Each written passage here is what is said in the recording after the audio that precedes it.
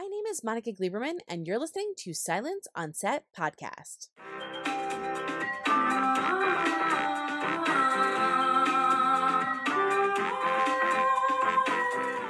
On today's podcast, we're talking to the writers and executive producers of How I Met Your Father. The show takes place in the near future. Sophie is telling her son the story of how she met his father, a story that catapults us back to the present, where Sophie and her close-knit group of friends are in the midst of figuring out who they are, what they want out of life, and how to fall in love in the age of dating apps and limitless options. So to break down that crazy season 1 finale and where we could see all of the characters in season 2, here's Elizabeth Berger and Isaac Aptaker. I have so many questions. I'm just going to jump in. I know it's a little late, obviously, because we're starting season 2, but I've been curious. Was it difficult for you guys making the decision to make the original adaptation for season 1? And are there certain things that you do to try to incorporate? Because I see little hints and little things that you guys drop in from the original show. So do you guys spend extra time to do that and figure out where you're going to place kind of these little Easter eggs? Definitely. Yeah, I think we're always sort of what's so cool, or what I think is so cool about the way that the shows connect is that they occupy the same fictional New York. So that means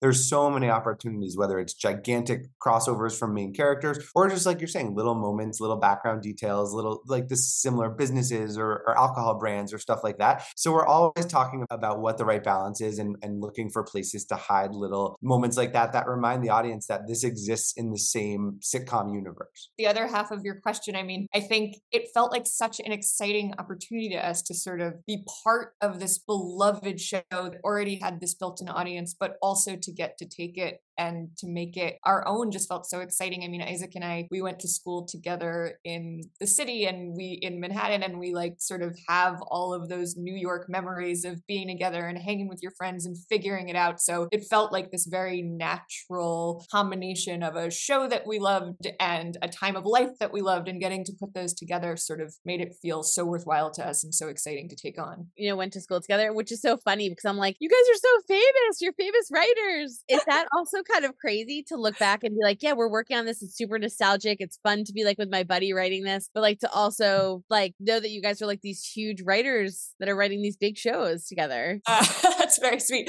We don't feel that way at all. So it's very nice to hear it from you, but I think we mostly feel like the two idiots that met in college. Somehow it's hanging out together. Well over a decade later, and we're still lucky enough to get to do it. Well, I love it, and it's some of the best shows that you guys have worked on, so it's really awesome to see both of you together. So of course I'm going to jump into the show. Yeah, I'm so confused, you guys. So with the finale, I love, first of all, that we don't know who the son is, right? And that's kind of hidden, which is a little different than the original and all of that kind of stuff. I love that we start in 2050 and all of the kind of flashbacks and things that we saw. But what's going on? So we have Ian, who we see, and Kim Cattrall's character, they kind of mention, oh, this is an important moment, this boat situation, this captain that we meet, we don't really know who these people are. This is something important for the future. And then you find out that it's Ian, and you also see him at the gallery, but then you also see little hints of Jessie appearing on in her apartment, and there's photos around, and what's happening, you guys?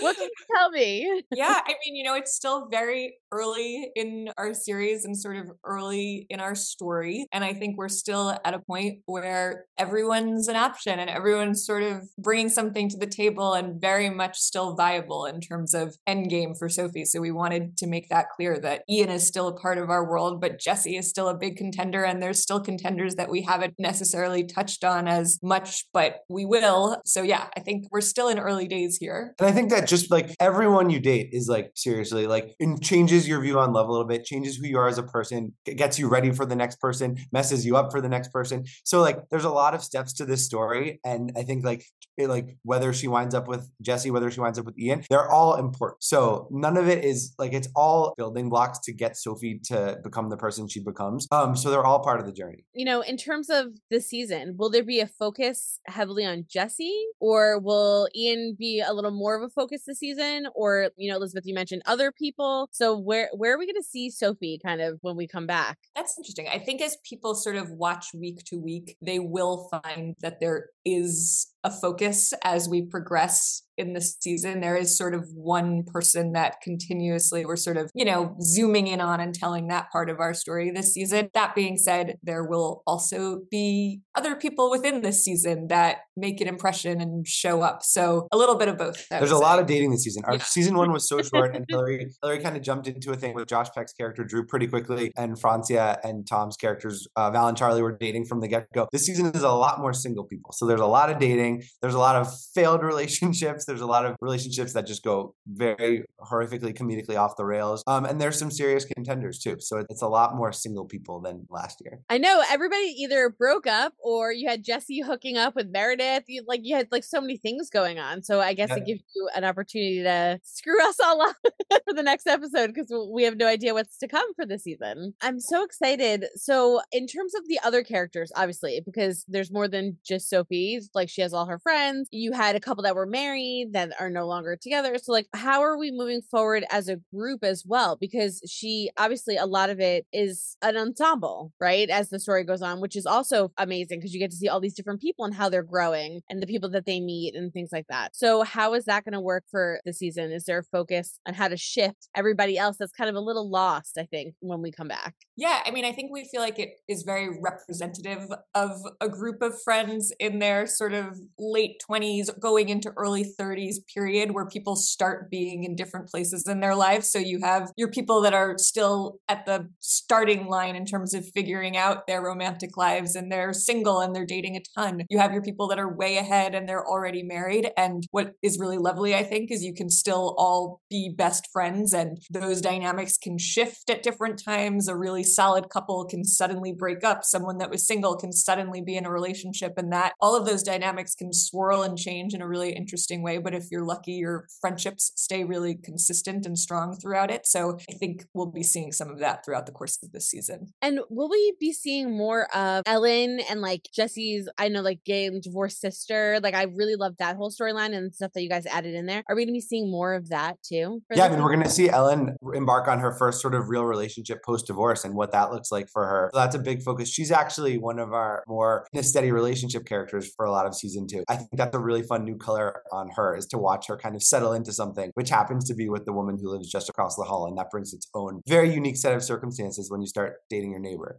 I wanted to ask kind of a two-parter, which is, what was one of your favorite things, if you can say or kind of tease, about this upcoming season that you guys did? And what are you looking forward to in terms of the fans? Because we're all so excited. And literally after the finale, all of us were like, what just happened? And we're all trying to put it together. I told you guys broke us. So we're trying to figure it all out. So is there anything that you'd say to all the fans that are so excited for the premiere? I mean, honestly, my favorite episodes of, I love that we have exciting guest stars. I also love that we just get to tell these really fun hangout stories. And I think there's a couple of episodes that are really just focused on the group hanging out and being friends. And they're really silly. And those are the ones to me that feel so classic and that people will love them for a long time. So I'm very excited sort of as you get deeper into the season. I think the friendships feel even deeper and even more solidified and even more you can remember doing those stupid, crazy things with your best friends at this chapter in life. So I'm really excited for people to discover those episodes. I am the biggest fan of the two of you, like I said, and the show is so good. And it brings me back, it's so nostalgic for me. I'm 36 and I watch it. I'm